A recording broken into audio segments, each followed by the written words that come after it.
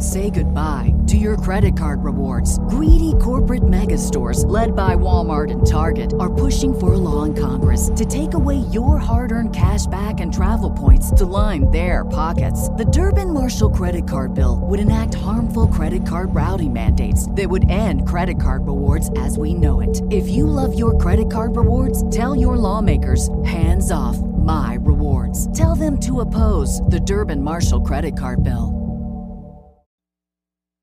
This edition of the Major Spoilers Podcast goes out to Paul Wade, Sean Brown, Nathan Olson, Peter Walker, Michael Watanabe, Stephen Bauer, Kent Doddering Heinesen, Andres Cabezas, I think that's right, and David Marble. Wait, what are we doing? We're doing a show? Oh, yes, and this one goes out to them.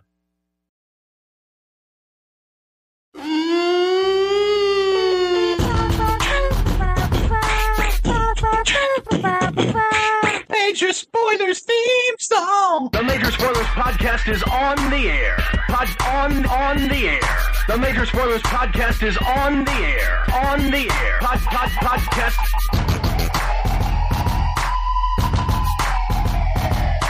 I'm Matthew. I'm Rodrigo. And I'm Steven. If you're listening to the Major Spoilers Podcast. The Major Spoilers Podcast is on the air. Welcome to issue 504, the Major Spoilers Podcast. Thank you for downloading. Thank you for listening. Hey, thank you, everyone, for checking out our master feed, the Major Spoilers master feed over there on iTunes. If you want to get all of the shows that we currently put out, you'll want to subscribe to that feed. It's pushed us up to number 5 on the What's Hot section.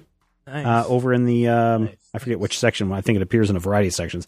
It appears in other games. It appears in visual arts and literature, I think, are the 3 places it appears in the What's Hot. So you'll be able to get all that, including the one that appeared just yesterday, the dueling review that Matthew and I did of Batgirl. I think that was Batgirl, wasn't it? Pretty sure it was. Batgirl. Yeah, it was. I remember. Yep. So it was just 24 hours ago. So last week we had a bunch of discussion about Power Rangers and Magic cards, and maybe you saw Rodrigo's video that we posted up on the Major Spoilers website or over at our YouTube channel, Major Spoilers Video. We've also got a website, video.majorspoilers.com, where you can check all that stuff out if you haven't checked that out already. And you can see Rodrigo talk about the new Magic card set, and actually offers up some additional cards for you to check out to complement your, what is it, a base deck? Rodrigo, is that what it is? Yeah.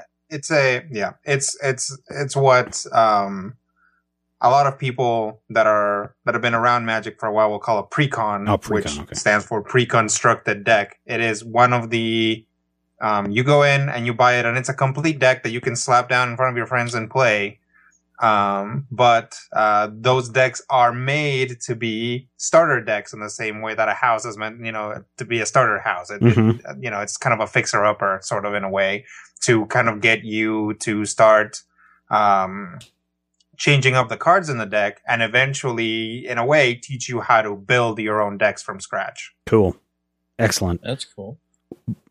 As great as all the talk about Power Rangers and Magic was, a lot of people were really upset with us last week because we had promised we were going to talk about Kill Bill Volume 1 and 2. So this week, we better get it out of the way right now. Zach on film. Zach on film. Zach on film. Kill Bill Volumes 1 and 2. What is Zach on film for those of you who are just downloading, listening for the first time? I teach a class that Zach teach a couple of classes, a lot of classes actually, probably more than I should be teaching. Steven teaches 1,000 classes. I do teach 1,000 classes. Steven has excess class. Yes, I do. And I'm trying to have it rub off on young Zach, because one of the things that surprised the hell out of me was I would make references to movies that I would figure everybody would have seen, especially somebody who would be into video or film or that kind of stuff. And so when I would ask the class, how many of you have seen Star Wars, and none of them raised their hands, or how many of you have seen Die Hard and nobody raises their hands, or I say, how many of you have seen Ben-Hur and nobody raises their hands, we got trouble right here in River City.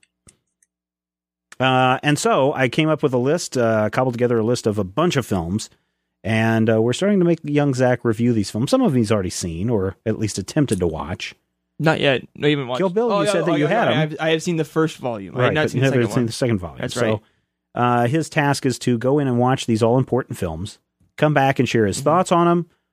We lecture him a little bit on what goes on with that, and then what he learned from the experience. Just yell. So, Zach, tell us quickly, what is the story of Kill Bill's Volume 1 and 2 that we will now refer to as just Kill Bill? Awesome.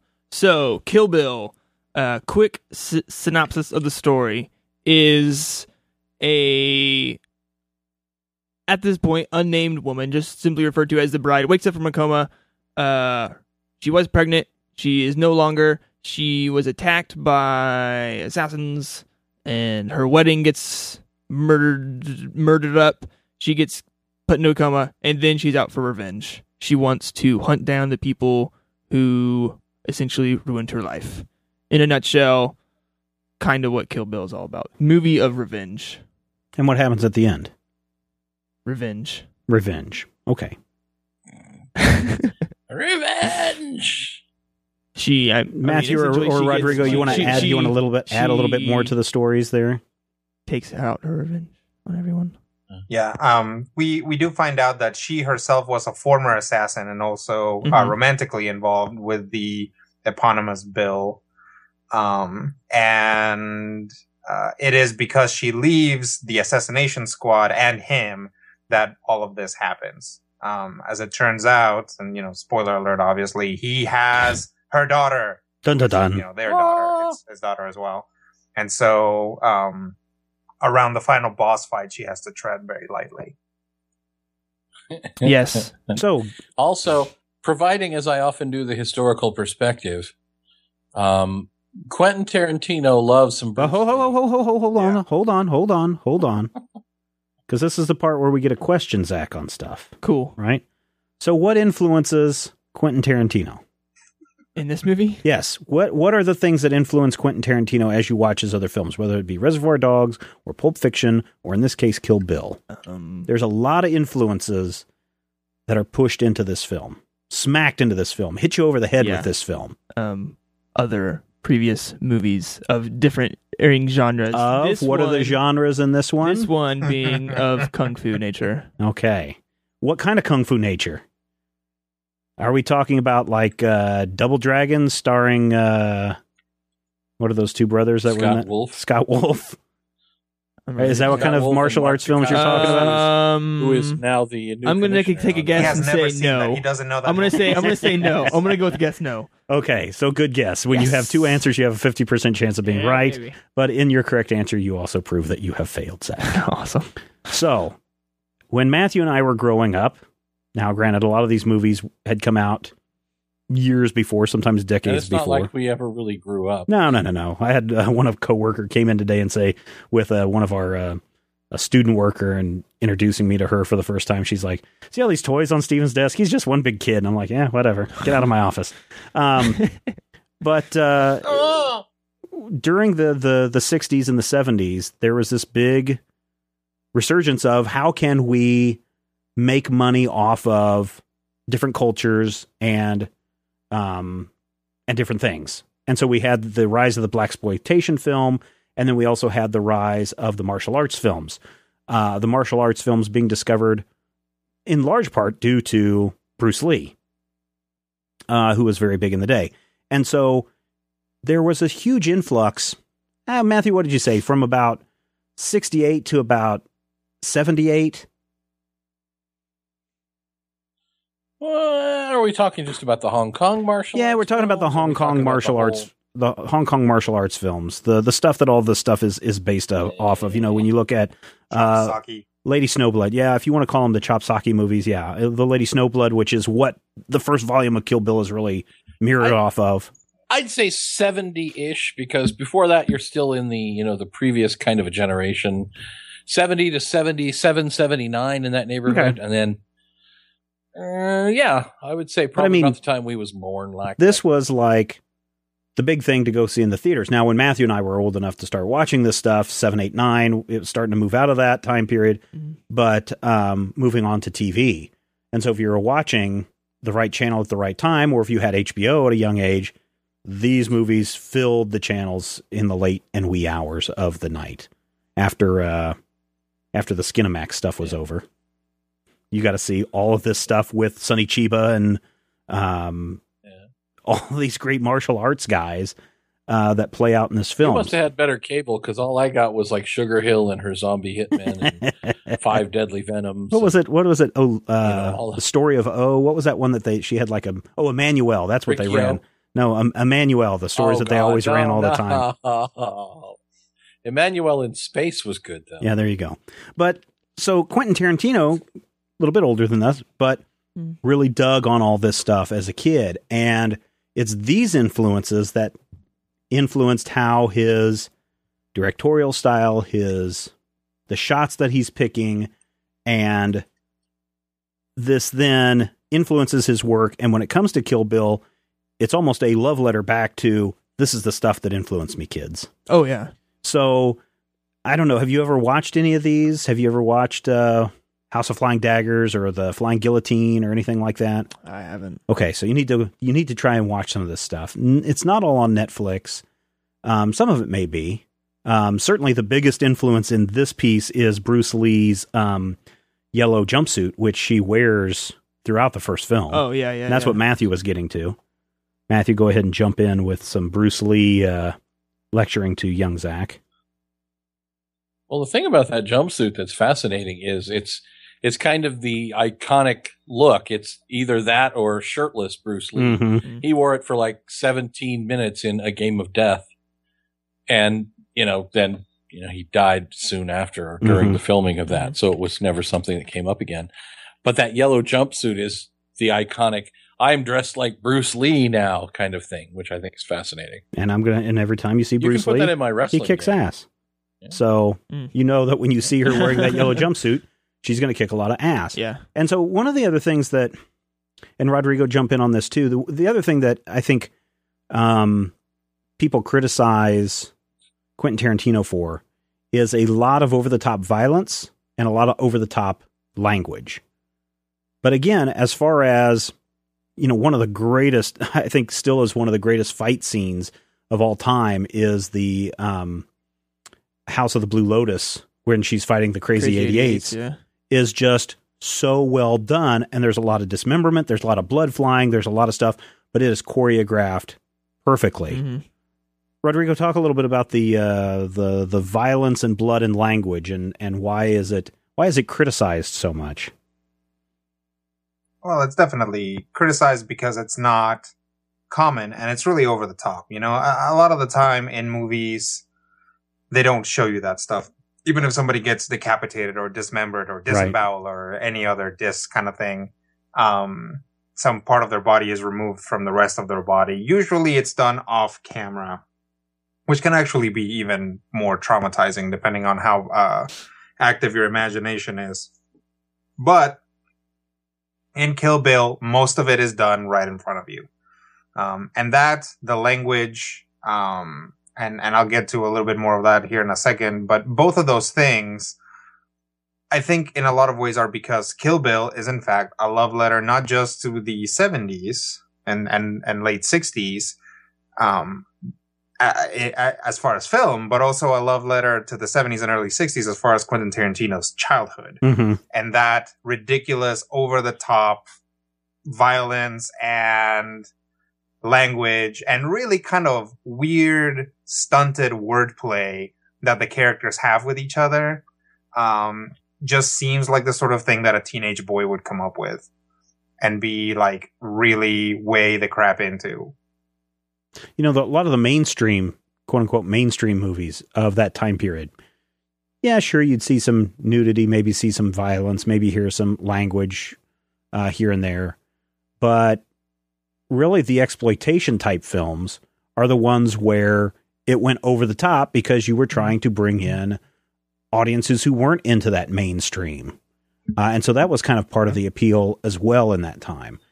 And I remember when Kill Bill came out, people were just flipping out over how dare he do this. And people are quick to forget that, 20 years ago, 30 years ago, this is what you were using to draw people into a movie. Right. Absolutely. With the advent of the rating system for movies, a lot of that stuff got very seriously suppressed. Because now there was a body that was looking at movies and saying, oh, you can do this or you can't do this. So people, like you said, Steven, people kind of forgot that this stuff used to happen in movies all the time. You know, if you look at the genesis of the zombie movie as a genre, those things are violent. Oh, yeah. Violent movies. Yeah. So going back to rating system, just to give you a frame of reference, Midnight Cowboy, you've ever seen that? No, I've heard of it. With Dustin Hoffman in it? Hoffman, okay. Right. Rated X. It had an X rating, meaning that really that would be the equivalent of today's hard R or NC-17. But it's the only X-rated film ever to win an Oscar for its work. Well, it's just a few years later that the ratings board changed, and you never would have an X-rated movie ever be considered for an Oscar again. So yeah, in this time period that we're talking about, there's a lot of fluctuation going on in the rating system, the movie industry, and trying to find an audience that's trying to really find themselves. I mean, think of the time period that is going on. We have people who are coming back from Vietnam or embroiled in Vietnam, people against the war, people for the war. There was no national identity. People were, fighting amongst each other. You're going through continued issues over race and sex. And so it's kind of ripe for the picking to do all this stuff that you normally wouldn't do in a more controlled environment.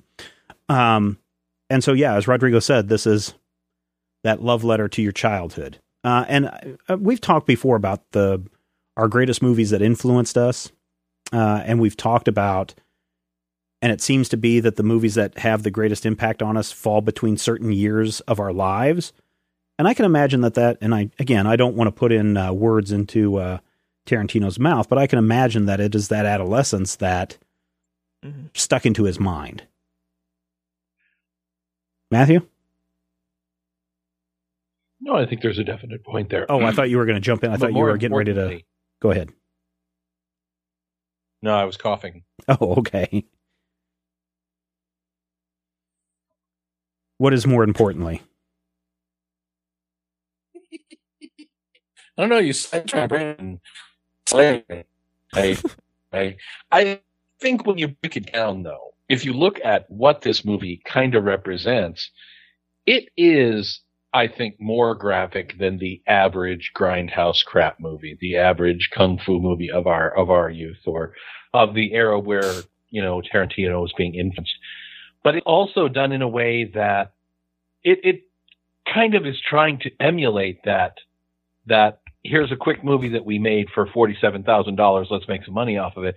And it's doing it with great care and precision and craftsmanship to the point where they're more than just emulating, here's a cool fight scene that I saw.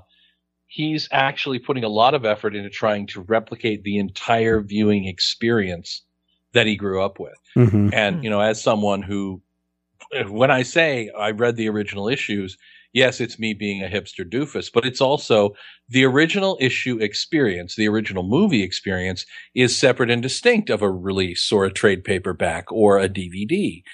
And Tarantino is trying really hard to not only give you a movie that's fun to watch, but a movie that replicates the things that he loved about the experience when he was younger, right down to, the missing reels and the weird kind of stuff and the violence that may be toned up quite a bit. The sexuality being toned up from the girls with guns, angel, killer, hooker, genre of the 70s. But it's all meant to be what he loved about those movies. The thing about those movies, oh, Matthew, you're breaking up. Are you doing a bunch of downloads in the background? Because you're really breaking up. No. Okay. Is your wife doing a bunch of downloads in the background? No. Okay, so try again in the last sentence or two that you were getting to, because you were really broken up, and I want to make sure that everybody hears you. And that's how I saved Christmas. Am I back? Yeah, it sounds like it. Okay. I think he's trying to really show people things about those movies that a lot of people say have no value, and to show why he believes that there is a value in something, really likable. There's an experience that's no longer had in the movies. And, even this isn't going to try and replicate it for us. And that's kind of cool. So by the time Kill Bill came out in 2003, the first volume, I'm going to guess Rodrigo and Matthew and I had already been exposed to a lot of Quentin Tarantino, right? I remember, now I never saw Reservoir Dogs in the theater. Saw it on videotape soon after Pulp Fiction came out. But my first experience with Quentin Tarantino was Pulp Fiction. And maybe for a lot of people, their first encounter with Quentin Tarantino was Pulp Fiction. And that has a lot of violence, a lot of language in it, a lot of big takes, long takes in it. And Quentin Tarantino then ends up influencing a whole generation of people who want to emulate that Tarantino style. Even down to what I mentioned a couple of weeks ago with The Man with the Iron Fists, the RZA movie that is out now. And I guess there is an unrated version out on Blu-ray. I said I was just going to buy stuff in this digital form, but I think I really want to go get that unrated version. So even RZA is influenced by Quentin Tarantino, even down. I mean, when you watch that, have you gotten a chance to watch it yet? I haven't watched it yet, no. When you watch this, you'll notice that, this looks like a Tarantino joint. This looks like, where that guy got cut off, or this guy gets losing this arm and the blood's flying. You know, you could say, yes, that's a throwback to the 70s kung fu movies. But even down to the type of music that RZA uses in The Man with the Iron Fist is lifted almost right out of a Quentin Tarantino hymn book, where you've got the electric guitar, surf music. You've got the good, the bad, and the ugly. What's his name? What's that composer's name? Morricone. Morricone's music director. No. Ennio Morricone is the music. You know, that big sprawling stuff that flows throughout. And Quentin Tarantino uses a lot of that into his movies because that influenced him. The spaghetti westerns influenced him, and he's putting all that in there. Now, granted, Man with the Iron Fist is executive produced by Tarantino, but you can even see that this influence is spilling over into other directors, other creative types. Rodrigo, what were you going to say? Yeah, and that's one thing that I was looking for the right moment to bring up, and this looks like the perfect time. But there is really a third, very strong, although not as obvious, influence to the Kill Bill movies, and that is spaghetti westerns. Yeah. There is just the long shots of people looking at each other with just soaring trumpet music in the background. Yeah, I love that stuff. That is a spaghetti western. Now, absolutely. And it's fantastic. Now, I don't know how many spaghetti westerns you've seen. Have you watched? I know in class when we were talking about editing, I showed the final sequence from The Good, the Bad, and the Ugly, where it is those shots of people back and forth and the trumpets blaring and everything. Have you watched that entire film? Not the Good. I've seen other westerns, but not Good, Bad, and Ugly. Have you seen Fistful of Dollars or For a Few Dollars More? No. Okay, so we're gonna have to assign some spaghetti westerns to your lineup. In fact, next week, The Good, the Bad, and the Ugly. Cool. Okay, because that does have an impact in the storytelling, especially when, like Rodrigo, where you see these extreme close-ups. To where, again, we don't see, if you go back and you look at anything but The Good, the Bad, and the Ugly, you don't see close-ups that are just the eyes filling the entire frame. And it's magical, and there's something wonderful about that. And it's like, how can I incorporate this into my work? Oh, here is the bride facing off with Black Mamba, and we're going to do this cutaway back and forth between the two. No, she's a Black Mamba. No, who's Daryl Hannah's character? California water snake or something like that. Like she has a really stupid. Oh yeah. You keep going. Yeah, it doesn't matter. But you see those sequences in there, right? I heard somebody else talking about Kill Bill not too long ago, and I forget where I heard it. Maybe it was Kevin Smith or somebody talking about it.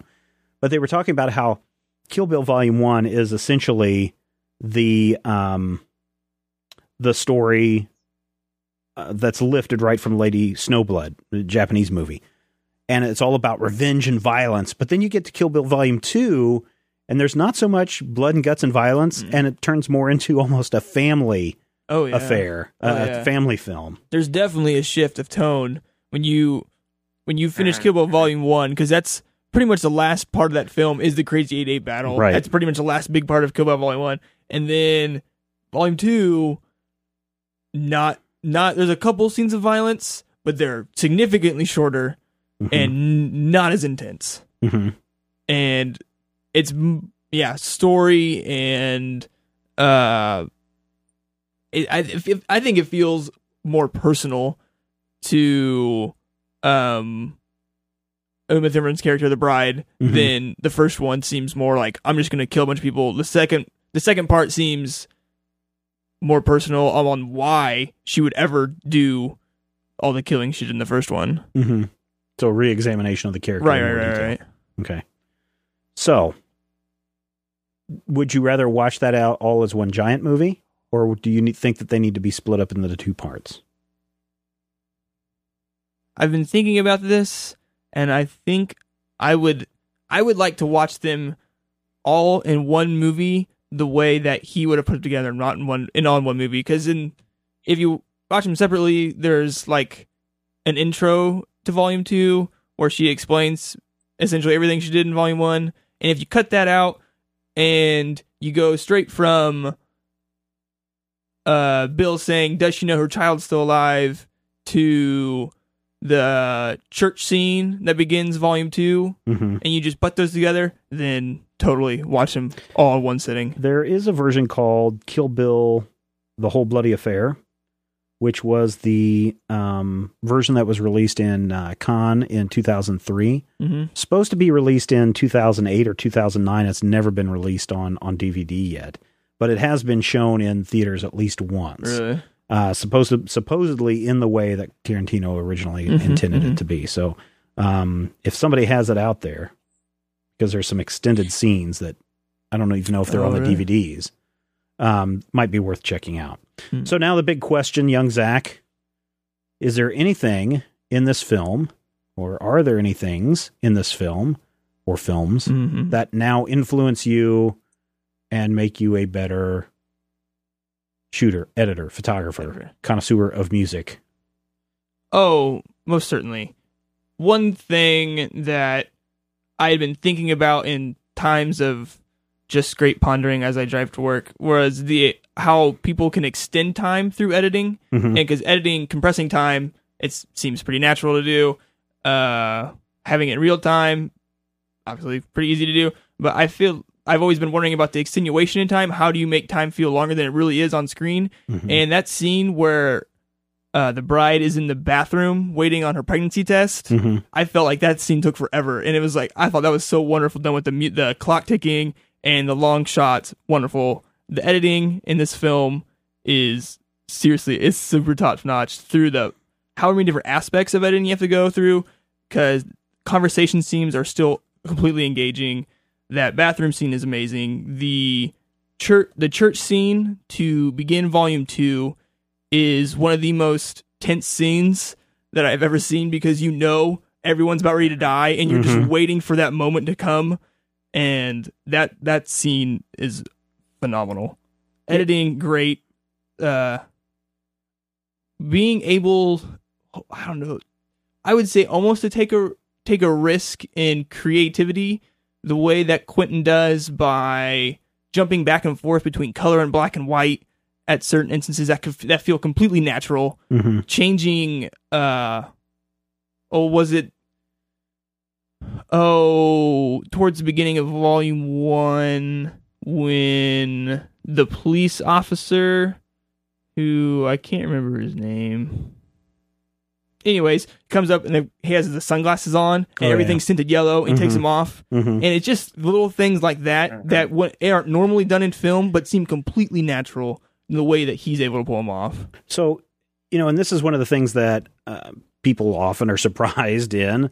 It's a lot of people will assume that it's the director telling the editor, this is what you need to do. Oh, yeah. Right? And one of the great things about Tarantino was his long relationship with Sally Menke, who was his editor. And there's a great documentary called Cut by Cut, something like that. It's a history of editing in cinema. And he's going on and talking about Sally and how, she's older. She created this motherly feeling. She would coax him and bring on things. I think we've watched that before. Yeah, we watched that in class. And, she has this huge grasp of what makes a tight edit. Mm-hmm. So when you're watching Kill Bill, that's all her editing that stuff together and convincing Tarantino that, this shorter cut is going to work here, or this way to edit it is going to work. And there's been some criticism. What was the film that he just came out with? Django Unchained. Django Unchained. That a lot of people criticize that it was way too long, and it's because Sally Menke has passed away, that he doesn't have that person there to confine that 3.5-hour movie down to a 2.5-hour movie. Mm-hmm. So, the relationship between the director and the editor is still very, very important and still very, very special. And it's not just one person doing that. And I think a lot of people still forget that, right, Rodrigo? I mean, people just think that the director is the one that's doing all the editing, or that there's not that relationship. People don't recognize that relationship between the director and the editor.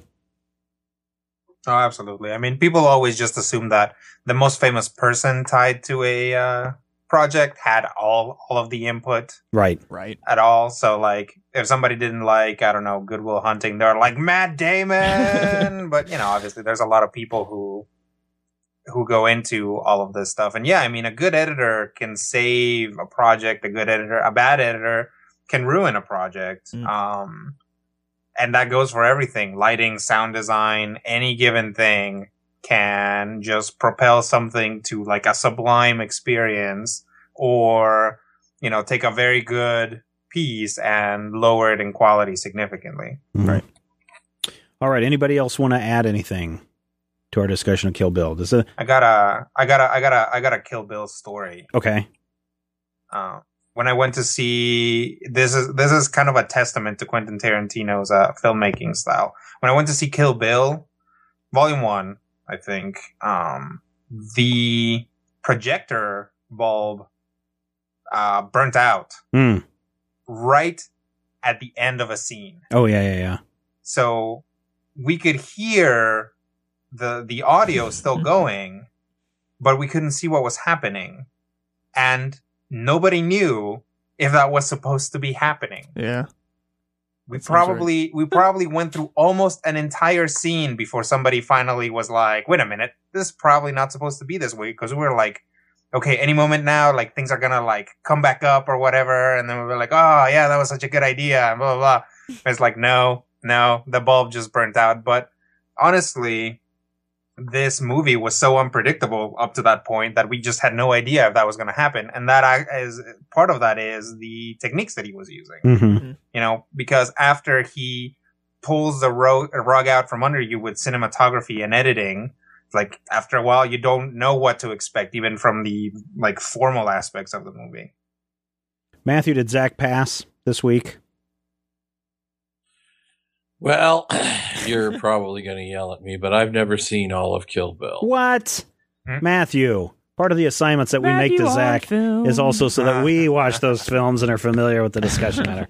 No, really, seriously, have you at least watched Volume 1? Has that been made an expert? Have you watched at least Volume 1? I watched part of it. I stopped watching when she cut out the one-eyed girl's one eye. That's pretty late. Yeah. Oh, that's Volume 2. That's Volume 2. That's Volume 2. Okay, so I've seen from the point where she's in black and white talking about Bill is an evil Bill and I did all this stuff, up to the point where she cuts out Daryl Hannah's eye. I have seen a majority of Volume 2. Have you ever seen Volume 1? Not to my knowledge, but so he's only seen Volume 2. Yeah. Wow. Okay. You really need to watch Volume 1. I think you'd have like it much better. Yeah, dude. I think you're gonna enjoy it. Yeah, totally. I liked Grindhouse, and people say Grindhouse is the worst thing Tarantino's ever done. It's not the worst thing, but considering that it was the follow-up to Kill Bill, I can see where a lot of people's expectations were really crushed. Expectations were really high, yeah. Well, and Death Proof is a very flawed movie, but part of it is flawed on purpose. Right, exactly. Again, it's that I'm trying to give you an experience. Right. Mm-hmm. And they cut important parts out of the movie to give you the experience of watching a Grindhouse movie. So. Yeah.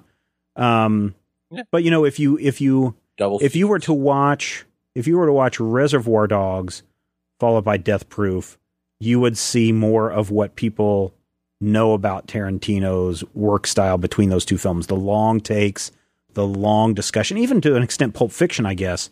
You know, the whole scene in the cars with Travolta and Samuel L. Jackson, or even in the restaurant, where it's just these long takes of just pure memorizing the lines and just going with those lines that he is known for. So, well, Zach, I think you passed this week. Dirty. Sweet. Yeah. But next week, The Good, the Bad, and the Ugly. Good, the Bad, and the Ugly. You're going to have to set aside some time because this is a long, long film. Oh, yes. And it's going to get a little boring. Hey, is the Magnificent Seven on the list? Yes, it is. Good. Yeah. Wake me when we get to Magnificent Seven. Well, that may be the one we do after love that. Me some Robert Vaughn. Let me see where we're at here. Well, you know, we could go a bunch of different directions, because if we're in the same area, you know, we got Kill Bill Volume 1 and 2, and we're doing spaghetti western with The Good, the Bad, and the Ugly. We could then swing that around with Enter the Dragon and get some Japanese movies in there, and then jump over to. Have you watched Pulp Fiction? It's not a Japanese movie. No, but I actually own Toon copies of it, but I just haven't watched it yet. Okay. So the next ones that we're going to have lined up, people: Good, the Bad, and the Ugly. Then, yes, Enter the Dragon. Let me write this down here. Okay. Good, the Bad, and the Ugly. So where's it at? Good, the Bad, and the Ugly 1. Enter the Dragon 2. Swing it over to Pulp Fiction on 3, and then wrap it up with Magnificent 7 there on 4. So there you go. I have to borrow Enter the Dragon from someone because it's been like a decade since I saw it. Okay, I think I've got it somewhere. And I want to make it 100% clear that Enter the Dragon is not a Japanese movie. No, it's not. It is a movie made by a Chinese man in Hong Kong. Right. And there is a difference. Yes. But it's got Kung Fu and it's got Bruce Lee, and that's all you need to know. Sure. So there you go. And that concludes another episode of Zach on Film. He bites the big one. Zach on Film. All right, now back to your normal goofiness that you expect from us. A lot of people. And that's how I save Christmas. A lot of people are up in arms over the announcement that Orson Scott Card is writing the Online Adventures of Superman, the comic book distributed in a digital format initially, and then it'll be released on print at some point in the future. Rodrigo, give us a breakdown of the big controversy going on here. The big controversy going on here is that famed sci-fi writer Orson Scott Card, I believe best known for Ender's Game, and all of those sequels and all those sequels and prequels, if you're into it, is also a big what is the actual official name? Pro-traditional family advocate, making him squarely an anti-gay advocate, right? And having a lot of gay and gay ally readers. DC is catching some flack for that because they are essentially hiring a writer who has made it very public that he doesn't think that gay people should be able to get married, etc. He supposedly contributes a big chunk of money to pro-traditional marriage organizations as well, and may actually be like in the leadership of at least one of them. Okay, so the question... Does that about cover it? Yeah, I think so. I think that, mostly, he's, I guess you could say, homophobic, right? Yeah. And I guess the concern is, and the only Orson Scott Card stuff that I've read is the Marvel, 1 or 2 issues of the Marvel adaptation of Ender's Game. But I'll admit, I've never really read any of his stuff that I know of. But is Ender's Game full of the Ender's Game novels? Is it full of pro-family, pro-life, pro or anti? No, I read it in high school. Not exactly. And Ender's Game is kind of... I don't think so. Yeah, Ender's Game is kind of vaguely post-apocalyptic, vaguely cyberpunky kind of thing. Mm-hmm. It doesn't necessarily, for me, its weaknesses are in violence. Sure, and the mass genocide are in. Well, yeah, it's in kind of almost. If you had to say that there's a weakness to the Ender's Game series, I think that weakness is probably going to be the glorification of violence and I don't want to say military, but at least a martial expectation of the world. Yeah. And I think that's something that you can level at a lot of people. Ender's Game, to my knowledge, I don't recall there ever being any real issues of sexuality. At least, the last time, God, it's probably been 10 years since I finished reading. Whenever the last book came out, I actually read that one live. You read it live? Maybe it was, yeah. On the as the pages were coming off the press, he read them live. Okay. Yes. Yeah, it was pretty awesome. And again, trying to be sensitive, but is this a big deal that he's writing? I mean, do we care? Should we care? Should we be making a big deal of this with him writing this Superman book? Rodrigo? A fair and complex question. Yes, I know.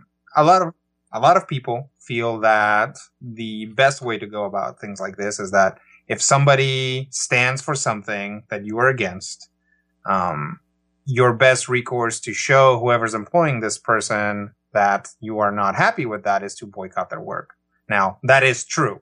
If you don't like somebody and enough people don't like them and they start not buying the thing that they are selling, that does send a clear message to the publishers. So if you don't like Orson Scott Card, the best thing you can do is A, tell DC about it, and B, not buy the book that he's tied to. Now, that is from an economical and practical standpoint. Sure. That's from a protest standpoint. Right, absolutely. From an artistic standpoint and from a kind of a textual standpoint, I don't care. And the main reason why I don't care is because I personally feel, and I think there's a fair amount of people out there who feel the same way, that the writer's personal views, as long as they don't show up in the story, don't actually matter as far as the actual text. Okay. And that goes for everything. That goes for books, for poetry, for music, theater, whatever. Good. Put a pin in that, because I want to come back around to you, Rodrigo, with a comment that you were putting on Tumblr earlier in the week, or maybe it was a couple of weeks ago. We'll come back around to this. Matthew, to you, same kind of question. Yeah, well, here's the thing. My opinion of whether someone has a reason to be offended is not going to stop them from being offended. People are clearly upset about this. Sure. And I think that with good reason and from a frame of reference, I understand why you would want to say this is a problem, because we're not talking just about someone who opposes gay marriage. This is someone who has publicly stated that homosexuality is deviant and it's a mental illness, and that homosexuality is the same as paraphilia and things that are flat out illegal, immoral, and wrong, even, to people who would agree or would support a homosexual lifestyle. So it's more than just, oh, well, he said gay marriage, it's bad. Sure. Mm-hmm. It's that he has actively stated a lot of vitriolic and, offensive things. And to me, I think it falls on the side of the same discussion we had about misogyny in Dave Sim. I was going to come up with that specifically with you. Yeah. Yeah. Can you read Cerebus knowing that Dave Sim holds these beliefs, knowing that, they are there and that it's going to show up in the story? To me, I believe that those misogynistic viewpoints are wildly skewed from the world that I understand. So when I read Cerebus, I read parts of it with a grain of salt. Now, here's the thing that we also have to take into account. Dave Sim was writing Cerebus, a character who he created. Mm-hmm. Cerebus is not It's not icon. Superman, sure. Cerebus is not about belonging. Cerebus is not about saving everyone. And Superman is. Superman is a huge 80-year-old iconic character who's all about truth, justice, and the American way. So if you take something and if you presume that truth and justice means the same thing to me as it does to Orson Scott Card, as it does to someone who's protesting Orson Scott Card writing Superman, clearly there's some dissonance there. There's a dichotomy of what you expect. And so I think what part of it is about is not so much that DC is hiring this writer with an offensive or inflammatory viewpoint. It's that Superman as a character is about the ultimate outsider assimilating. Superman is the living melting pot, the man from another planet who comes to this world and protects people. So people have deep emotional resonances. People have an association with Superman. I mean, we had the same problem with, not the same problem, but we had a similar but less angry dissonance when J. Michael Straczynski wrote the Grounded arc of Superman a couple of years ago, where Superman walked across America and revoked his American citizenship. I mean, people were mad, yes, that this was happening, but it was because it was Superman that it blew up. And that's part of the problem here. If Orson Scott Card were writing, the Creeper, I don't think people would fly off the handle.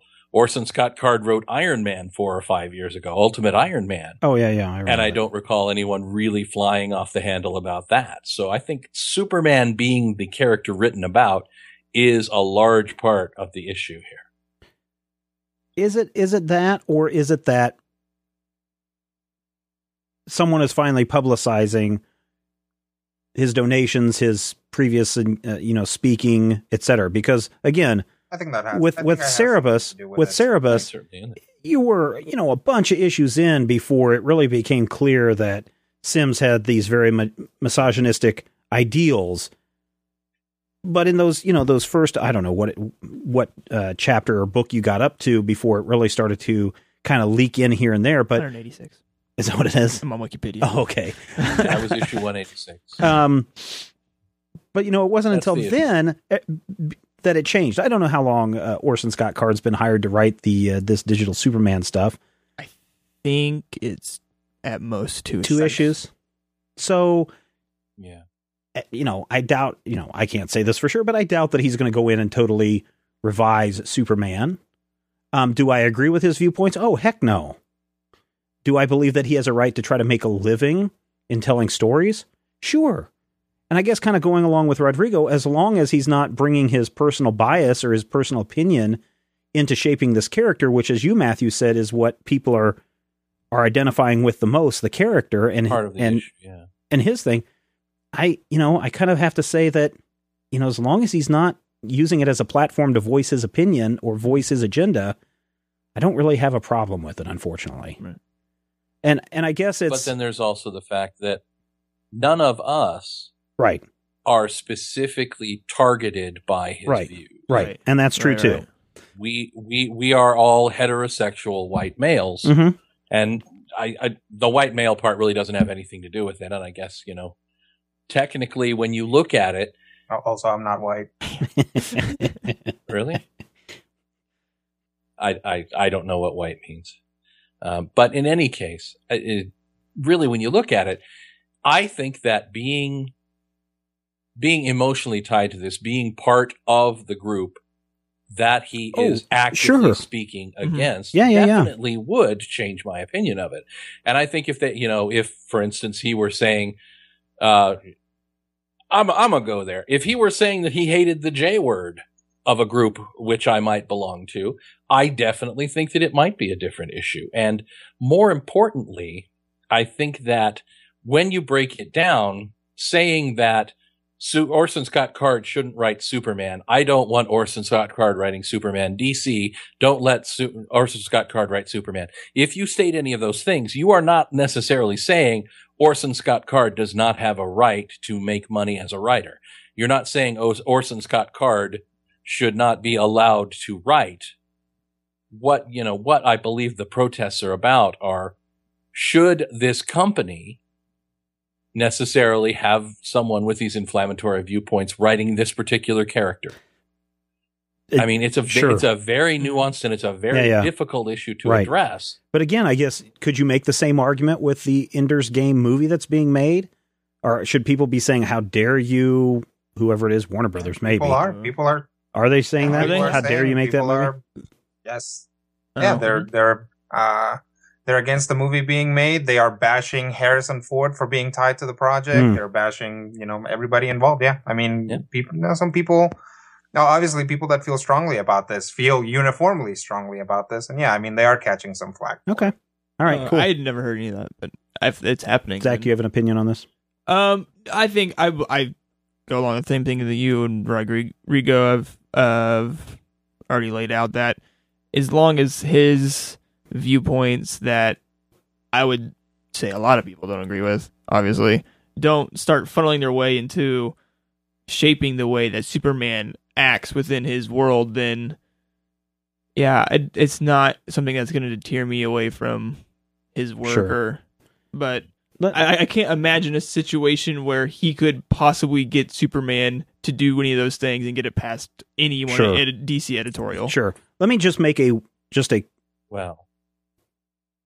I don't think Superman would be able to write they'd be able to write a Superman story where he chose either side. Right. Of an argument about homosexuality. Not right now, definitely. No. Certainly not. And I mean, that's not what the character is about. Mm-hmm. Putting Superman in that situation would be doing a disservice, A, to Superman, but B, to readers who actually came in to read a comic book. Right. That's not what Superman stories are necessarily going to be about. Superman taking a side in a discussion like that, either side, for whatever reason, I think would be problematic from a storytelling viewpoint and would probably be, a worse idea than not addressing it at all. Definitely economically. Oh, yeah. There's a number of ways that you could totally make that story go into the toilet very quick. Oh, yeah. But what this... Writing it. That could be one.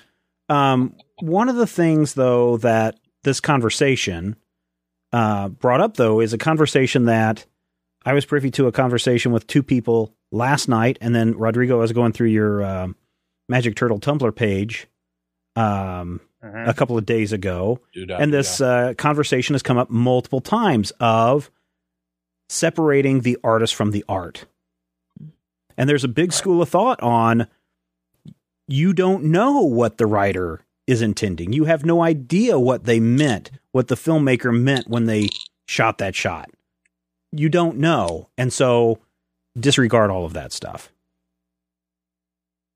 Right, Rodrigo? Is that essentially it? Right. It's called, I believe in academic circles, it's called the fallacy of authorial intent. Yeah. And actually, Dr. Peter Coogan has come on the show and referenced it and has talked about it before. We should probably get him in here to talk about it. I am trying. I was trying to get him on 2 weeks ago, but we have been having some email misses, time issues. Yeah. But yeah, he's coming back. Don't worry. He's coming back. He's a busy guy. Yeah. Awesome. No, he's great. But yeah, I mean, basically what it comes down to is because you can never truly know what someone else intended, there is no point in even caring about the intention of the writer, right? Or the artist. That goes for everything. Yeah, so same way with Quentin Tarantino discussion we just had. If you hear a song, right? If you hear a song and you are like, man, this song is awesome because it reminds me of all of the good times that I've had with my girlfriend and stuff. And then later on, somebody tells you, well, actually, that song is like about a dog or something, right? We've all seen Can't Hardly Wait. So again, that doesn't change the fact that you enjoy the song, that you liked it, that you as an audience member put your own meaning on top of it. This is what happens with everything that gets written and everything that gets put out. So a big school of thought says that's all that matters. Once an author releases their piece, their painting, their sculpture, their movie, whatever, it's out there and there's nothing they can do about it, about how people receive it. And there's nothing that, and there's no way for the people to know what he originally meant. Because even if you walk right up to the author and say, did you mean to do this? Or what did you mean when you did this? their answer could be a lie. Their answer could be not what they intended. I think a big example of this is, for example, when we talk about Lucas changing the original trilogy. Right. Clearly, as a young man, there were things that he intended for this thing to have. And sometimes it seemed that as an older man, he's gone back and rethought some of those things. He's thought to himself, this doesn't really play out the way I wanted, so I'm going to change it. And there's some amount of backlash for that because the audience has already put their own meaning to their work. Mm-hmm. And it causes a lot of strain when the author's reported intent clashes with the reception that the work has. And is that kind of what's happening here in this case? To a certain degree. There's a little more to it here, too, because people haven't seen the work. People right, exactly. People aren't upset about the work itself. But it's also kind of a quagmire because we're not just talking about, Dave Sims said that whatever, this is terrible and women are awful and bad. That is one thing. If you, for instance, read Frank Knight's All-Star Batman or Frank Miller's All-Star Dark Knight Batman, whatever that is, you have that whole sequence where for some reason the Black Canary decides to have sex with Batman with their masks on, and you go through that. I didn't care for that as a Black Canary fan. Mm-hmm. And I went, oh my God, this is really awful. But I didn't necessarily look at that as having a real world expectation.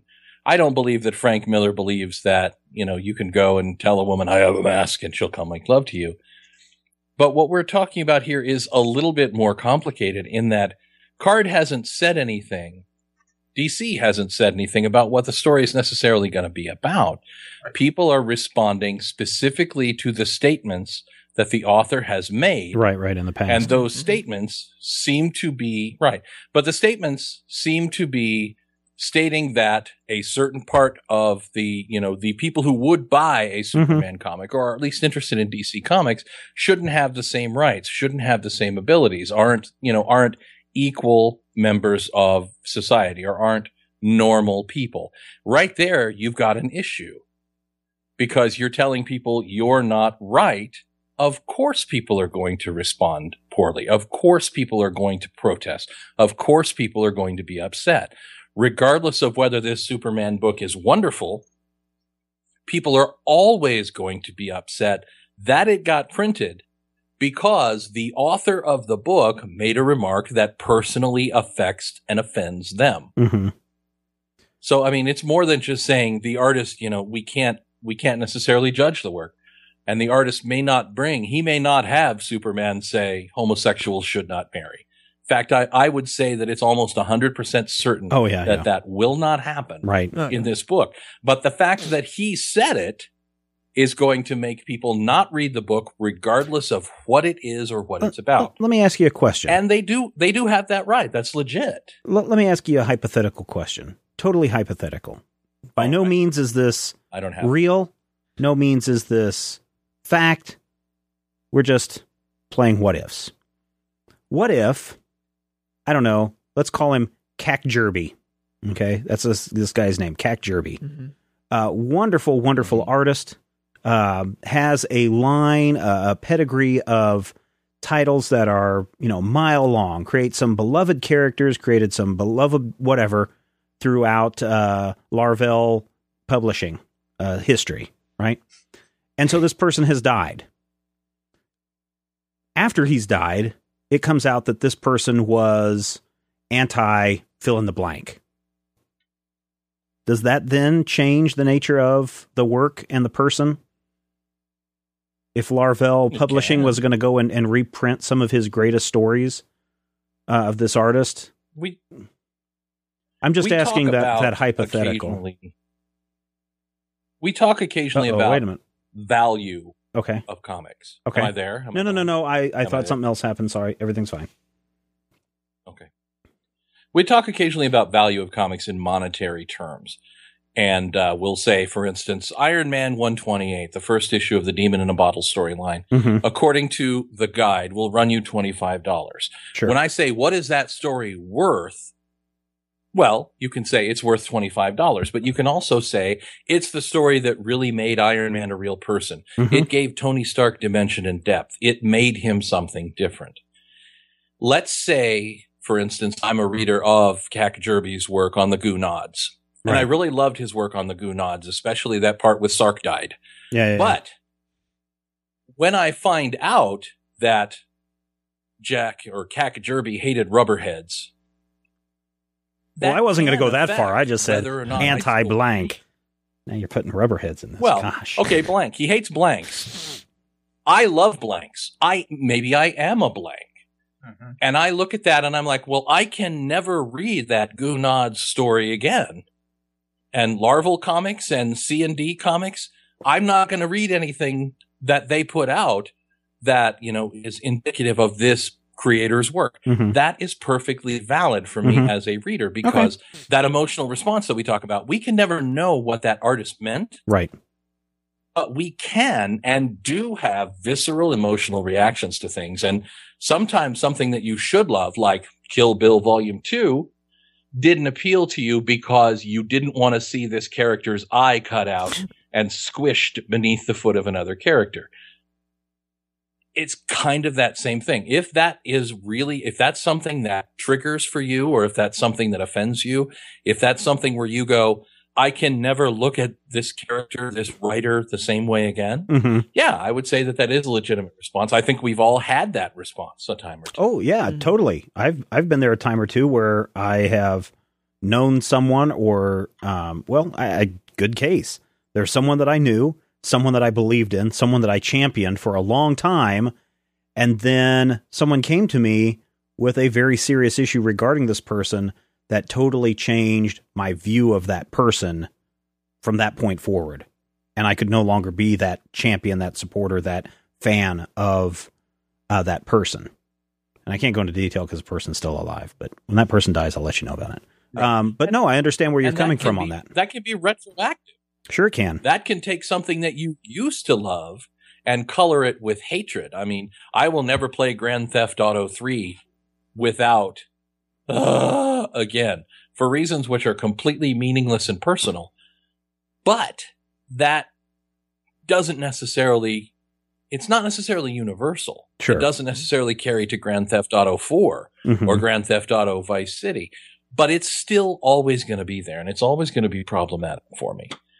And if it were something where that, Kakjerby Larval comic was saying to me, or felt like the author was saying to me, you are not good, or that the author believed you are lesser, or you are wrong, or whatever you want to say about it, yeah, I could be able to read that book without thinking, this guy hated me and people like me.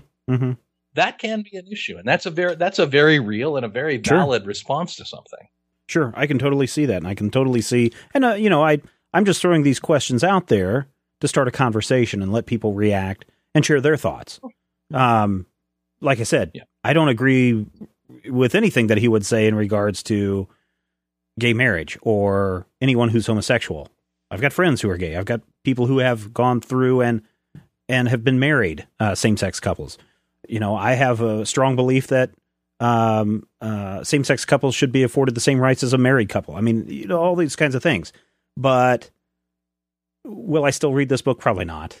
When it all comes down to it, I'm probably not going to read this, not because of the person, but just because of the outlet and the character, more than anything. But I can totally appreciate everyone's standpoint of view. This is the sum of my best friend's argument again. I can never remember.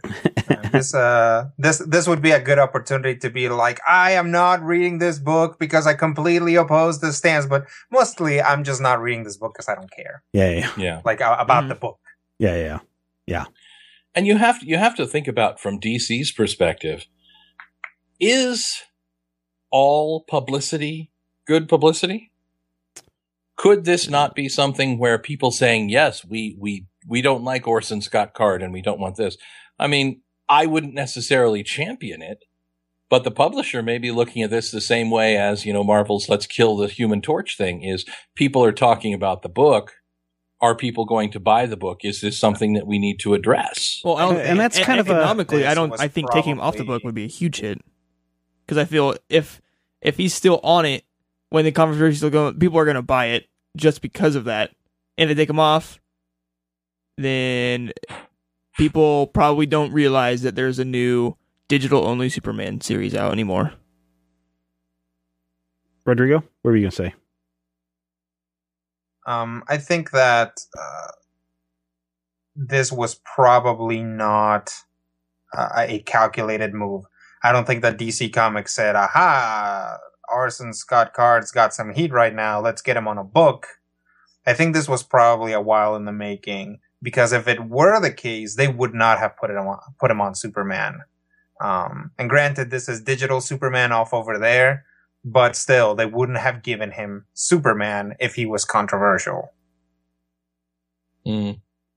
But why a digital version only first? I mean, if there wasn't the controversy with his name, he would have been all over the Action Comics the minute Grant Morrison stepped off, right? Well, this is clearly stunt casting. Yeah, that's what. Orson that's Scott the part Card that is a known issue and a known quantity. Right.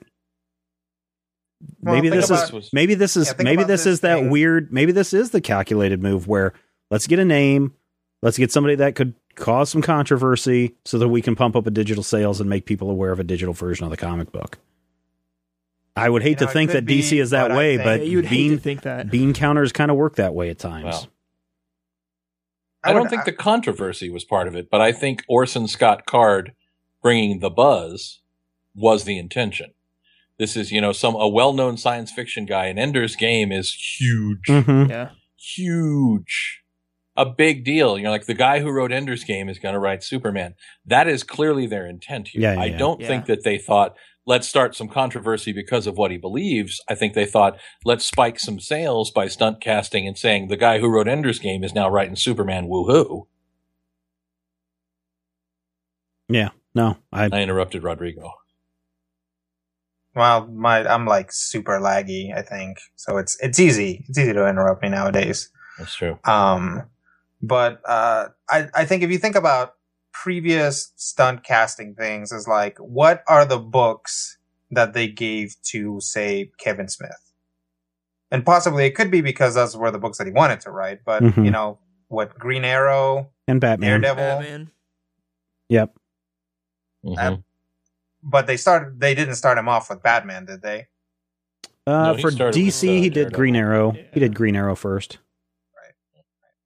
So, but when they hired Straczynski away from Marvel, they handed him Superman and Wonder Woman. Yeah. Right Right off but the bat. Straczynski is a comic book guy, isn't he? I mean, and he kind of always has been. Well, he was the Babylon 5 guy when he started writing comics. Well, the point that I was getting at is that a lot of the time, they will have a big draw name, but they will attach them to a second string book. So yes, they're getting Ender's Game man to write Superman. They're not going to put him on Action Comics. They're going to put him on the digital Superman. And then if people dig it, they're going to move him to Teen Titans and then to the real Superman. Yeah, I don't think he's going to be doing too much more after this.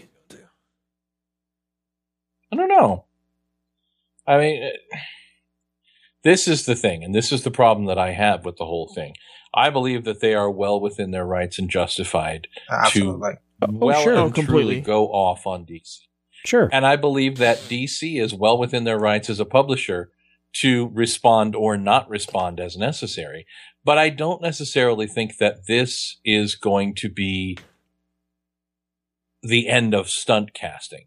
Even the end of stunt casting Orson Scott Card, because I feel like with the comic industry doing what the comic industry is doing, they are moving to the next big thing as quickly as the old next big thing is gone. And I think that if this continues to be an issue, if DC chooses to pull him off Superman, that doesn't mean that they won't give him another assignment. And if DC chooses not to pull him off Superman, that doesn't necessarily mean that this Superman book won't be somehow, a decent seller. So my worry is well, it's not even a worry. My thought process on this is it may not be the end of Orson Scott Card. It may actually be the beginning of a whole new comic book gig for Orson Scott Card, for good or ill, And you have to remember that this isn't a normal release schedule of a book. It's not like he's on Superman for 2 months. Right. He's going to be on Superman for 2 weeks. Yeah. That's it. It's going to be equivalent of what? A blink. 40 digital pages, which is less than a full issue of Superman. Right. Which again gives you that clear stunt cast. I mean, whether you believe that it's because of the heat or whether you believe that it's just because he's a prominent sci-fi writer, either way it was stunt casting, right? Oh yeah. Yeah. The question here is, I mean, I think something that some people will bring up is that it doesn't matter if he's there for 2 issues, a single issue, or a backup story in a book that's getting canceled next week. You know, no matter what, when you hire Orson Scott Card, all of this stuff is attached to him. Mm-hmm. No matter what, even if you hire him to clean your toilets, all this stuff is going to follow him there wherever he goes. Yeah. All right. Well, I think we shared our thoughts, at least started the conversation. Listeners, you can head over to majorspoilers.com and you can finish and continue the conversation over there as well. Before we get out of here real quick, John Goschalk wrote in and said, the future Han Solo, could it maybe be Joseph Gordon-Levitt? Why are we talking like this? As though we were 18? There were a lot of question marks in the sentence. Okay. Cool. I thought maybe we just wanted to go to the food court at Sbarro's. I could go for some Sbarro's. That would be good, wouldn't it? Zach, reaction? No, I don't. Do I? What should I be answering? Do I think he will, or would it be a right fit? Yes, either or. No, I don't think he will. It could probably work if he was. Matthew, he did a nice Bruce Willis. Yeah, Matthew. I think right now he's got the geek street cred to pull it off.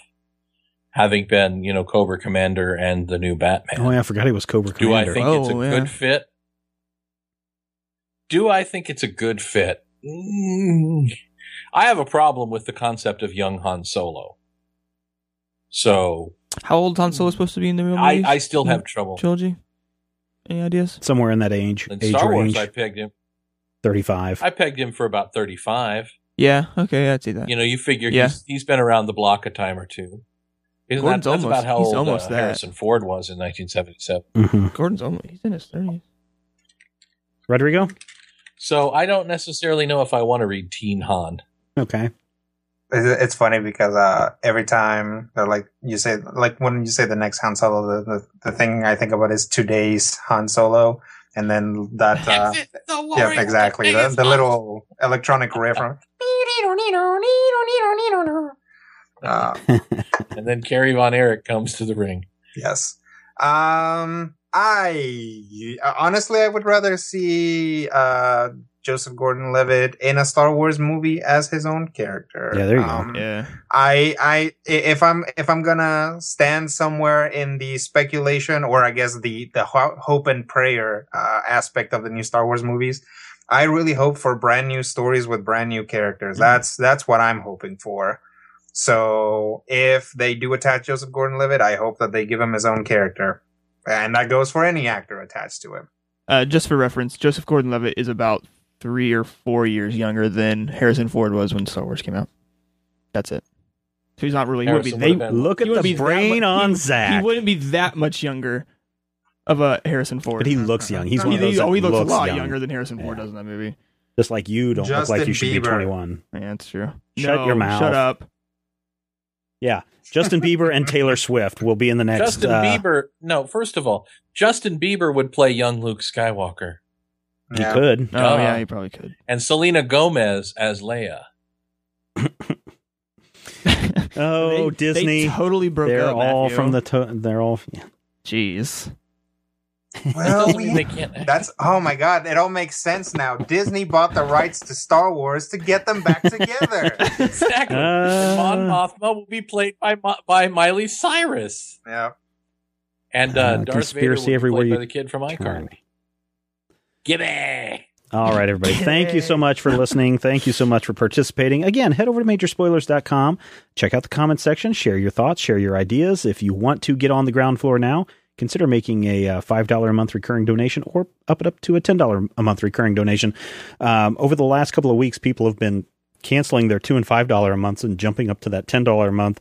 More on that later on the website. Be on the lookout for it. Thank you so much, everyone. Next time on the Major Spoilers Podcast, I believe we will be looking at some little blue people action.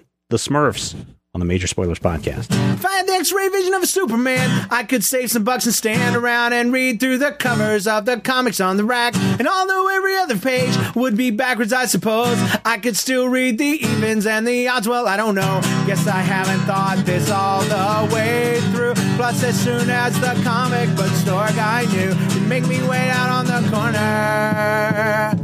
What a major spoiler. What a major spoiler. Oh, wait, I think I found a better way. If I was Hulk in green or gray, I could bust through that brick wall, take their comic books away. But then the little me would deal with all the tanks and bombs and guns. Have you tried to read a series with all that going on? Guess I need to rethink this plan. How would you bag and board your comics with such huge hands? Guess I already told ya. What a major spoiler. What a major spoiler. What a major spoiler. Yeah, yeah, yeah, yeah. What a major spoiler.